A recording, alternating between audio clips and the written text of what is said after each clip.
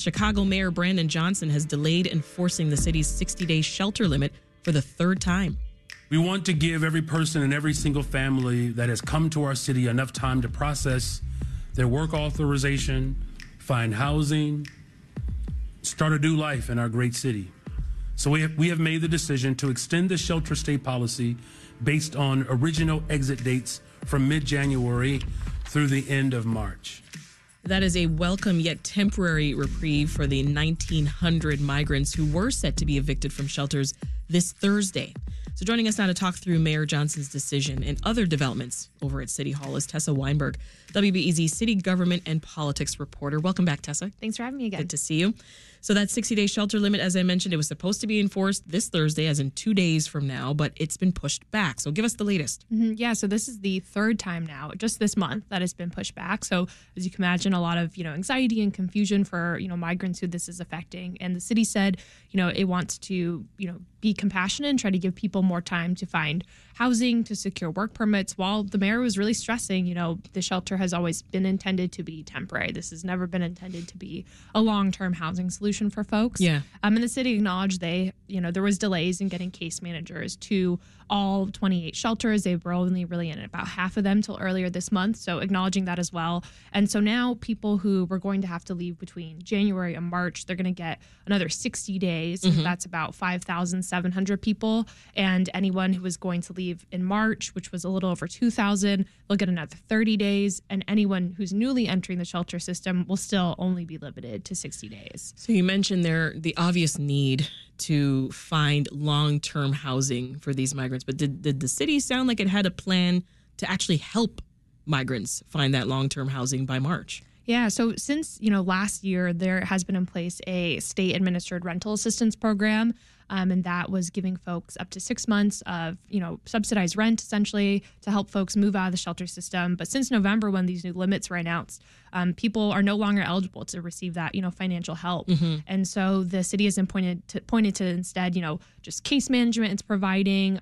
There's been groups like New Life Centers that have been brought on to help just do more hands-on support. And they said when they're announcing this delay that, they're going to be implementing more, scheduled check-ins with folks, 2 different check-ins, 1 2 weeks before a 60-day deadline is coming up to assess, are you going to need to request shelter again? Mm-hmm. Because once evicted, mm-hmm. where are they expected to go? Yeah, so I think that it will be, remains to kind of be seen what that will look like, come mid-March when these come up, because initially the plan was if folks, once they have to leave shelters, they have to return to the landing zone, which is this basically kind of vacant lot on the near west side where people were staying on warming buses, which a lot of migrants, were saying they didn't have basic necessities. Yeah. It was not really great conditions. It wasn't warm. But since we saw the cold snap, folks have not been staying there at the landing zone. So I think it's a little bit up in the air of, come mid-March, are we going to return to that? Will there be more shelters in place by then that are funded by the state? Mm-hmm. Of what things will kind of look like? Yeah.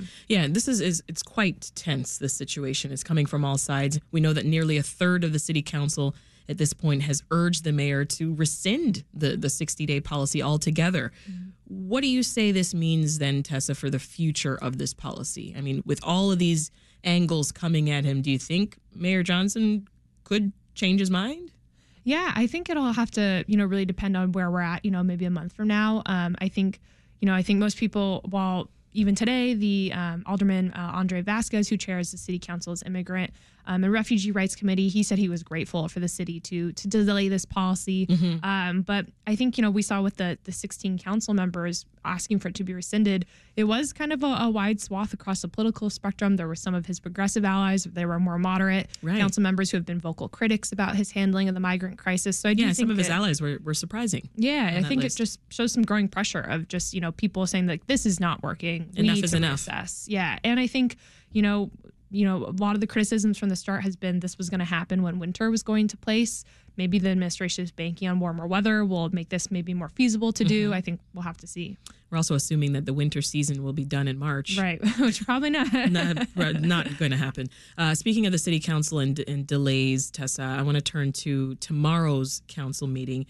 A resolution that's in support of a permanent ceasefire in Gaza, that was previously delayed as well, but is now on the agenda for Wednesday. So catch us up to speed on where alders stand and the latest there. Yeah, so that resolution calling for the ceasefire was delayed last week because it was going to fall on International Holocaust Remembrance Day. And, lots of city council members had expressed, feeling that was not the proper time to discuss this. Now it's going to be coming up for a vote at tomorrow's city council meeting. Alderwoman Deborah Silverstein is the council's only Jewish member. And, she had said previously she felt that ceasefire resolution was one-sided. The city council did last year pass her resolution condemning Hamas's attack, which has, killed 1,200 people, saw roughly 250 people taken as hostage, which the ceasefire resolution notes, while also noting that in Gaza, tens of thousands of people, mostly women and children, have been killed. There's been millions displaced. And so, the original version of the ceasefire resolution did not call for the unconditional release of the hostages, but an updated version obtained by my colleague Mariah Wolfel, who's been doing lots of reporting on this, it does call for that now. And so, we'll see that, come up tomorrow, what this new updated version will look like. But we've already gotten some indications that there is going to be, maybe a competing resolution also proposed. It'll be interesting to watch for sure. Now, something else I'm paying attention to, a few local unions, including the Chicago Teachers Union, they've voiced their support for the ceasefire resolution. I also know that today several students are planning to walk out, CPS students across several high schools, also doing this in support of the resolution. Now, will this impact City Council's decision, you think?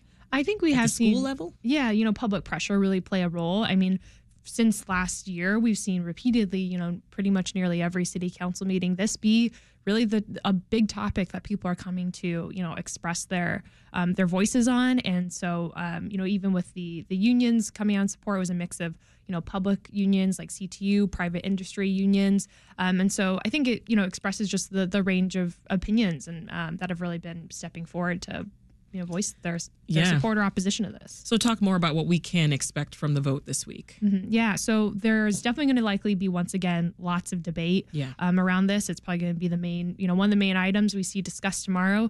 Alderwoman Rosanna Rodriguez Sanchez, still has to substitute the ceasefire resolution with this new updated version. And then two alderpersons, Alderwoman Deborah Silverstein and Alderman Ray Lopez, they said today they're planning to introduce tomorrow a competing resolution that would call for the release of all hostages from Gaza, which is, a counter to the ceasefire one, even though the ceasefire one is planning to be updated with, similar calls for hostages to be released. And so the only one, though, that will be voted on tomorrow is the ceasefire resolution. But, whether it has enough votes to pass, what happens with debate tomorrow really remains to be seen. But, alderpersons in support of the ceasefire have noted that, this is something that the city council wants. They want to see the city council really take a stand on this and express support, to end kind of the suffering and, human life that we've seen taken. Yeah, I mean, last week, Mayor Johnson backed this call for a ceasefire in Gaza. And we know that Johnson is the biggest city mayor to do that, to officially call for a ceasefire. How do you think his stance could impact the national democratic conversation on Gaza? Yeah, he was asked that, last week when he brought up his, support for the ceasefire. Oh, what did he say? But he didn't really comment on, what he thinks this will mean for the DNC or just Democratic leaders at a federal level who, could have more of a maybe impact on this. But the DNC, is definitely going to maybe be a backdrop, I think, just for this conversation. It's already kind of a huge issue for the Democratic Party, a wedge issue for Democrats.